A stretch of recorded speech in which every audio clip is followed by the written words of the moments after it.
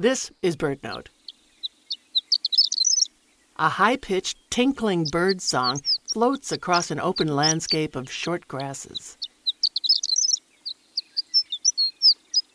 But strangely, there's no singer in sight. Our bird, a male horned lark, is 100 feet in the air, hovering, wings fluttering, circling against the blue sky. Now the bird is gliding steeply, headlong toward the ground, flaring its wings at the last instant to break the dive.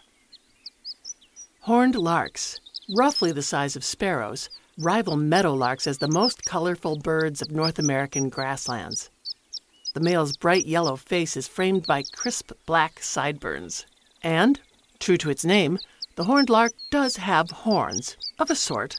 When in the mood, the male erects pointed black feathers above its eyes, giving it a devilish demeanor. Horned larks live in prairies, fields, and tundra. Agriculture and development now intrude on many of the horned lark's traditional nesting areas. However, programs that replenish grasslands and set aside croplands can be a boon to this exquisite bird. Learn more and see a picture of a horned lark at our website, birdnote.org.